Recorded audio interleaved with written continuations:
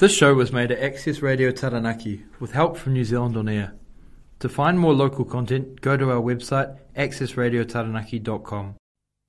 Rolling, rolling, rolling, rolling, rolling, rolling, rolling, rolling, rolling, rolling, rolling, rolling, rawhide. Very good morning, New Zealand, and welcome to all my listeners at Access Radio Taranaki, Coast Access Radio, Radio Hawke's Bay, Arrow Radio Masterton, and I'm your host Neville Wallace, broadcasting from Hara for the next 30 minutes. Today's four guests are Professor Jacqueline Roth, Barbara Kuriger, Philip Duncan and Jim Hopkins. To learn more about safe swimming and where it's safe to swim, look up the LAWA website, which is Land, Air, Water, Aotearoa, as I discuss this topic with renowned soil scientist Dr. Jacqueline Roth. Well, good morning, Dr. Jacqueline Roth. I understand that you're at a meeting. You've taken time to speak to this morning's news headlines about E. coli, phosphorus, nitrogen and sediment in New Zealand water. What is a clarification in your mind is going on here, Jacqueline? This is a really interesting report in terms of where the main contaminants are for each district, and then we need to plan about how we can deal with them. But the first thing I'd like to explain to the listeners today is that if you want to go swimming and you are concerned about E. coli, and of course we should always be concerned about E. coli because it comes from many sources, including humans and dogs and ducks and seagulls and possums, all the wild things that we have, as well as cows and sheep and horses and all the rest of it. And some of those E. colis, particularly the human ones, are worse for us than the others.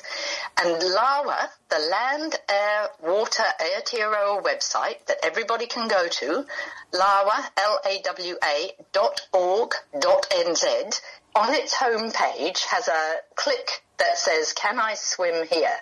And you, the person who wants to go swimming, can go to Can I Swim Here and have a look at the current E. coli measurement. That's the best indicator of safe swimming that we have in New Zealand. Now let's go back to this really interesting research. And what it's done is take some sampled sites and looked at the Regional Council, and indeed Regional Council feeds into the LAWA website that I just mentioned as well. And it has been saying, what would we do, what would we need to do percentage-wise to reduce some of these contaminants to a safe level. And those samples are done all year round. And, of course, I could then remind us, most of us don't swim all year round. That's right. And most people who come into New Zealand from overseas say you've got fantastic water and for, wild water. And most of us who have been overseas look at the rivers and the lakes there and think, gosh, New Zealand has got fantastic water in comparison. It doesn't mean we shouldn't be acting to do better. And the government, the new government, although it says repeal, that for the standards that have been set, actually it's an evaluation behind the repeal. And what they want to do, the new government, wants to be targeting the areas where we can make a difference, because a lot of our what are termed contaminants are actually natural. I couldn't agree more, Jacqueline. Just let's go through them. Coli, you've pretty near covered that one. The other thing I'd chuck in there would be education. You were talking about going to websites and reading things. People have got to learn to read. The other one they had on that list was sediment. But you and I both know that nature doesn't like mountains and it grinds them down. Hence we've got the Manawatu plains and God knows what else in New Zealand. Phosphorus, how do we account for that one? What's coming out of ex-volcano Mount Egmont anyway? Grabbing material, andesitic strata volcano. It hasn't got a lot of phosphate in it. The issue is that our volcanic soils actually grab phosphorus when we put it in the form of superphosphate. But because, as you just mentioned, all this sediment is there, sediment tends to have the phosphorus, the particulate phosphorus with it. So tends to be a relationship with sediment loss from unstable hill country in heavy rain, and we've seen a lot of that recently, sadly. But this is part of the fact that some of those hills are quite steep, and you've mentioned they shake. We've got an unstable topsoil in some areas because of that, and the phosphorus is with the sediment. Right. So can we stabilise it? Yes, we need to be reclothing the hillsides, and when you look at some of the devastation around Wairoa and Napier and all of those backcountry areas, the reclothing is actually quite challenging because we keep getting these devastating rainfall events. Exactly. Now the last one here is nitrogen, and the thing that comes to my mind is all those areas of gorse. Should that susceptible country be covered in gorse? Can we do something commercially out of it? That would be interesting. I'd say the same for broom. And Tagastaceae, which is the tree lupin, and the ordinary lupins, all of these are producing nitrogen. People forget that. So are alders, and alders were planted in quite a lot of places. So, yes, nitrogen is part of our natural environment. People make a lot of fuss about nitrate in the Canterbury Plains. Actually, some of that's been there. We've got records since the 1940s that it has been there. And nitrogen cycling is all part of what happens when you have good organic matter in your soils. And New Zealand has a rich supply of organic matter in our soils, probably twice as much as most of the rest of the world.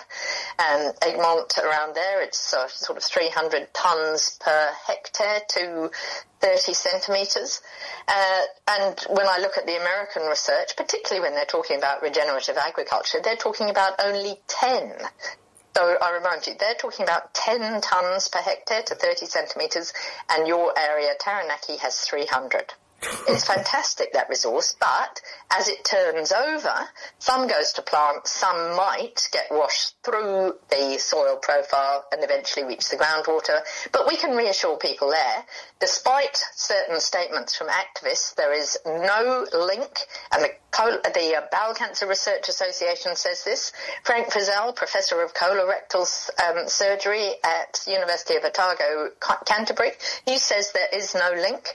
So people can be quite certain that New Zealand drinking water is not going to give them colorectal cancer. I hope they don't get it from any other causes either, but nevertheless, no link. Well, thank you, Dr. Jacqueline Rice. We'll let you get back to that meeting and continue that very good work you do. Thank you. Thank you very much, Neville. Lovely to talk to you. And reassure people, go to the lawa.org.nz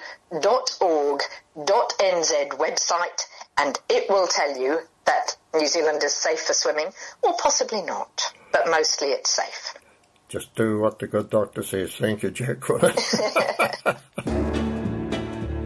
Let's hear from Philip Duncan about the weather outlook for the month of December. Well, good morning, Philip Duncan. How's the weather situation? She seems a bit of a topsy-turvy fruit salad affair this year.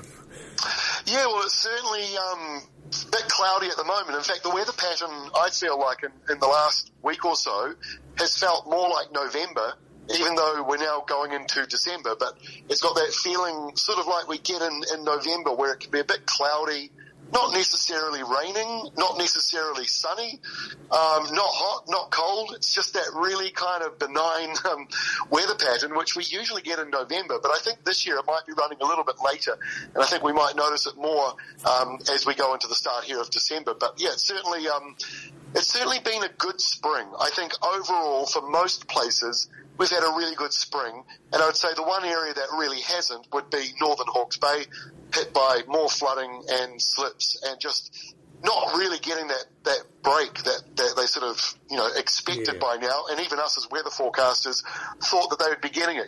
We did say El Nino makes spring more spring-like, but it also usually encourages more westerlies, which completely disappeared in November. And so we saw a lot of easterlies and southerlies in November. It was a colder month than I think most of us expected. No, I noticed that. The last lot that came in from the, east, south, east, I don't know. She was a pretty diverse and cold blight of that one. Well, we've seen the temperatures down and we've seen snow on the mountains and, it's been a kind of a slow end to spring. And it's funny because a lot of people, we've all got short memories, but it's funny how if you're probably under the age of 40 or under the age of 30, you may consider this to be a cold spring. Whereas actually, for those of us who are older and you look at the history, this spring's quite mild. And we've had a colder November. Definitely I've been using my heat pumps well into November this year, which I don't normally do. They normally completely stop in October. This year, I definitely used heat in November up in Auckland where I am. But if I go back to my childhood and think about the 1980s and the 1990s when I can remember, well, I do remember November and December being sometimes very spring-like. And I do remember Christmases that were wintry, sitting inside with the gas heater on, windows fogged up, hail showers, blustery sou'westers. I have had about 4 or 5 memories in the 1990s of of Christmas being just like that. So I think you'd know better than me, Neville, but certainly I think as we get a bit older, we forget maybe that, it wasn't always beautiful and sunny and dry in December. It's not. Some of our memories and our photos capture it that way. Well, we didn't have a camera handy in those days like we've got on our phones. Correct. Yeah. I do recall one Christmas day, and Shona would remember that, was the 70s. I think we had the 3 elements. We had sunshine, we had rain, and I think there was a bit of hail as well on that day. It was a mongrel bloody day. And all it takes is a sou'wester. You just have and an El Nino summer, a sou'wester is highly possible because the high pressure zones encourage those west to southwesterlies. So if you get a proper, southern high pressure zone out near Tasmania and it scoops up some southern air and it happens on Christmas Day, you can have those days where there's a dusting of snow on the mountains and then the farmers all go out and bale hay after Christmas lunch. It's a funny country we live in. And, of course, you only have to think of the Sydney-Hobart yacht race, too. That's right. Stinker at times, too. They get walloped by storms, all the time in that race. So, it's good to remind ourselves of that I always believe in New Zealand, our summer is very short. It's usually January and February, and then that's it. And some parts of the North Island go right through till April, but it's off and on. January and February is a safe bet, just like July, June and July, safe bet for winter, but sometimes August can feel like spring. Just depends on each year and where you live. Yeah. Oh, well, thank you for your yarn about the weather today, Philip. I don't think we need to panic about the washing hay or anything at the moment. No, that's right. Just enjoy the weather and do the Christmas shopping. Yeah. Barbara Kuriger is happy with her electric car and is taking it around the electorate while participating at Christmas get-togethers before she starts work in Parliament next week. Well, good morning, Barbara Kuriger. And how's that new EV car performing? Actually, it's going really well, Neville. I'm very pleased with it. We've been through the electorate and back with it once. And we haven't actually had it that long, but we've been just checking out all the different EV plugs and where they are and which ones, they've got the right size and the fit and everything. And look, I think we're going to manage it pretty well, to be honest. It's the State Highway 3 doesn't worry me at all because between Stratford and Nguruahi on State Highway 3, there's a heap of charges. There's charges at Raglan, there's charges at Parongi and various places. It's probably just the outreaches. Kawhia, although I could get from Te Awamutu to Kawhia and back, it's nowhere near 500k, so it's just like filling up with petrol, and people say to me, but what's going to happen when you go to Wongamomina? And I'm going, well, haven't you seen the sign at Wongamomina that says no petrol for 150k? You don't go there with an empty tank. And so you're not going to go there with a battery that's only half charged. So there's no difference, really, as long as, I always made sure my car was filled up. And as the dealer said, if you're not a person that's always running your petrol tank on empty, you should be fine. My phone doesn't go flat because I remember to charge it. And when you look at an EV, EVs are really just phones with steering wheels and tyres on them, pretty much. Yeah, so I've had a pretty busy week actually, Neville. It's actually been a good few weeks while we're waiting for Parliament to get started, and Parliament will get started on the 6th. On the 5th, Tuesday the 5th, And it's been a bit of a wait, but I mean, we are a democracy. We have elections, and then of course we had to wait for special votes and wait for coalitions to be negotiated, which actually 3 weeks wasn't too bad.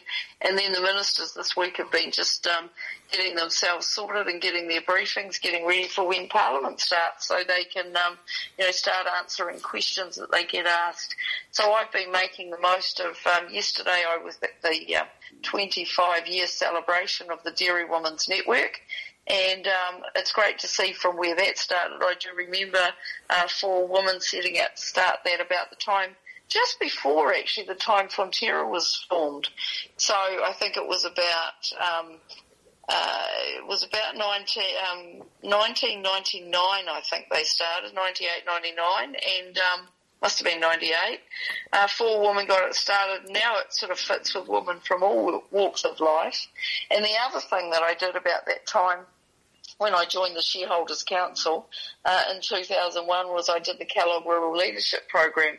So I took the opportunity to go to a reception the other night down in Christchurch, which was the 50th cohort going through the Kellogg Rural Leaders. And there's been a lot of people go through that Leaders Program, like John Luxton and Jenny Shipley and others, and, former politicians. There's quite a few people that have been in the House the last few years, and a number that are in there now that have been through it. So it was great just to see the new people coming along. It was nice to reflect on the 22 years since I've done it. I looked a bit younger in the photo, but the 22 years since I've done it, where the people in my cohort have got to and what they've done. I mean, Murray King was there and he ended up being the chair of LIC. So, people have gone on to do some pretty good things after doing that program.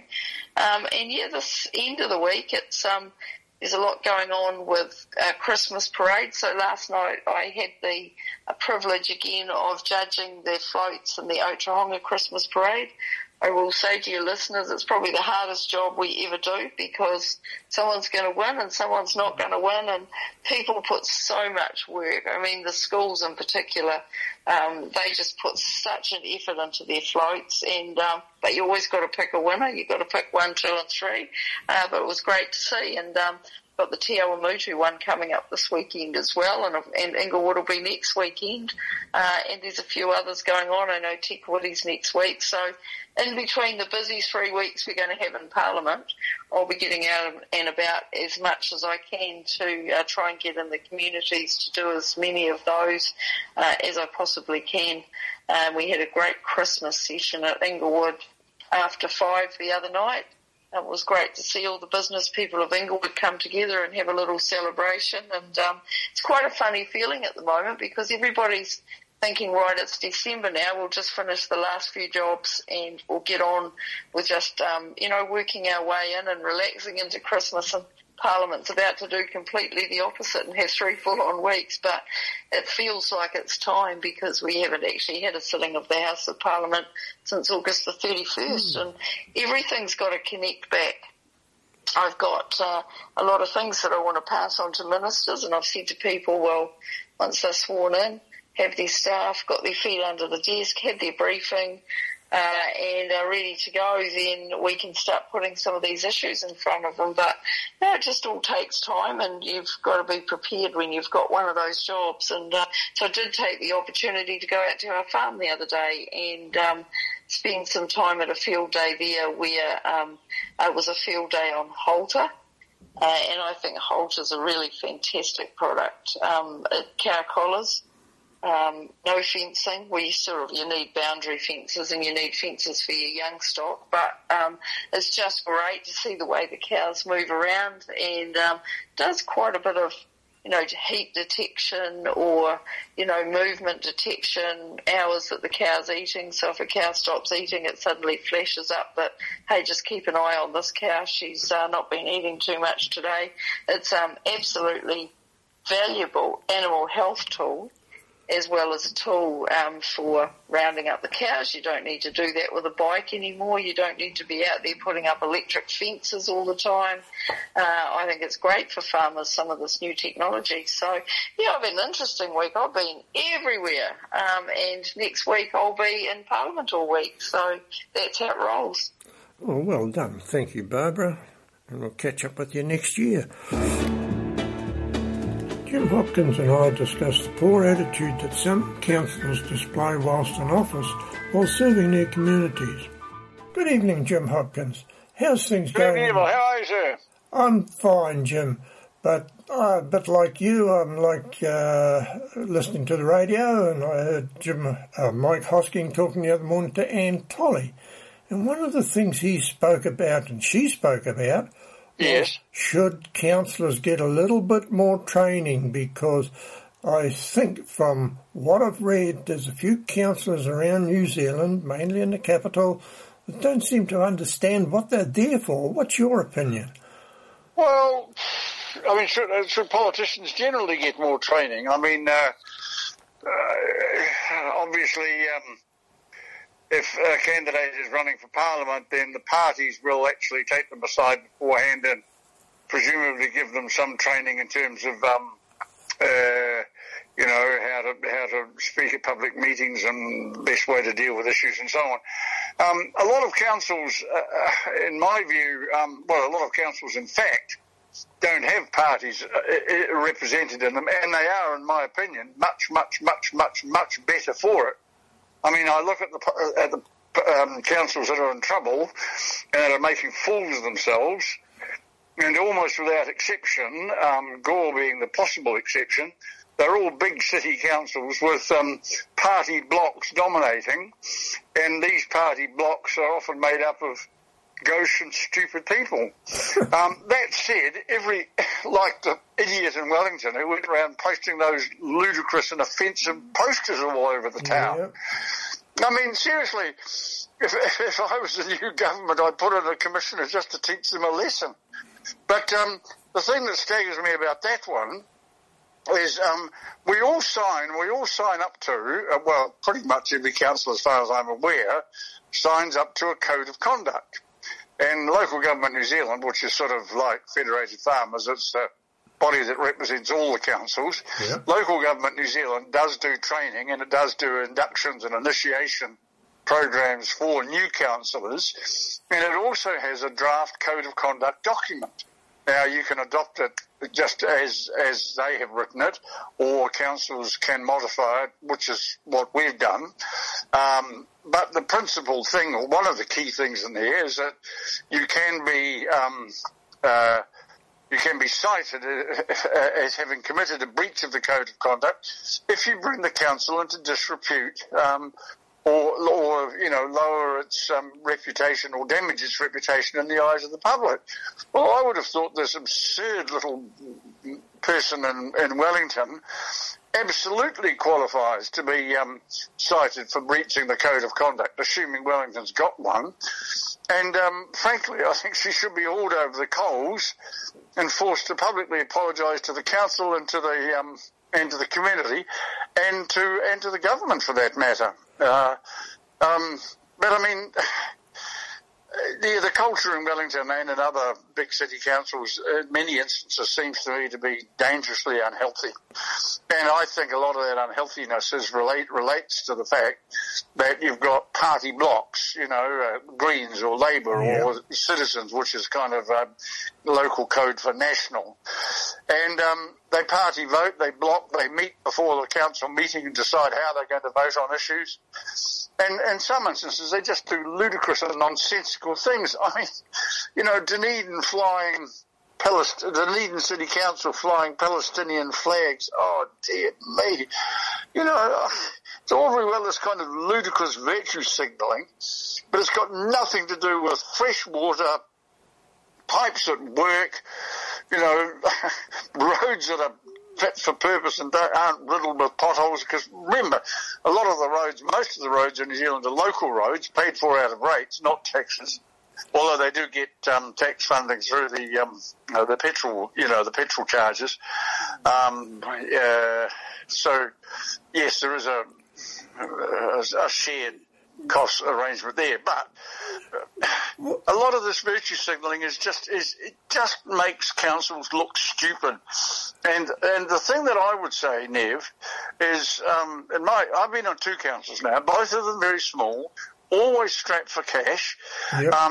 and always made up of independents. In other words, people who just stood as an individual, saying, I want to sort of help the community, I'm interested in keeping rates down, or I really want to focus on getting good parks and gardens and reserves and so on. I mean, different people will have different reasons for standing. I want to promote or improve public transport or whatever. The community will look at what they're offering and vote for them. But most of the councils I've been on, you don't have parties making block decisions, and you don't have ludicrous grandstanding by a political bloc. And from that point of view, I think a lot of the smaller local councils in this country, which are cash-strapped, but perhaps for that reason pretty conscientious and pretty competent, and pretty careful about how they spend people's money, they just suffer huge reputational damage from the idiotic behaviour of these buffoons in the big cities. Yeah, Who, frankly, would be better off actually going overseas and staying overseas. Well, that's what my concept is too, Jim, the fact that it's big money they're playing with, and I ponder as to whether they understand what they're taking on. I agree. Well, I think they do, but the difficulty is you've also got this big argument in Parliament. Labour loves the word well-being and National doesn't. So over the 23 years of the 21st century, the word well-being has been taken out of the Local Government Act and put back in, and well-being can be an excuse for spending money on almost anything. And you get the party blocks who actually see certain things as being absolutely essential for well-being, and cycleways would be a classic example, and huge amounts of money are being spent on those, to very little effect in terms of the actual number of people on them. And I rather suspect in most places where there is huge disruption, both in terms of the building of the cycleways and then in their use, I rather suspect in most places where that has happened, the majority of the population thinks they're a pain in the neck. Well, I couldn't. And a waste of money. Well, thank you, Jim. I think you've summed up my thoughts exactly. Oh, I'm thrilled to hear that, Neville. You have a very good day, and I look forward to talking. Will we communicate again before Christmas, dear boy? Very well. Well, that's my lot for today. Remember where to tune in next week, and I'll talk to you again. Ka kiri anō.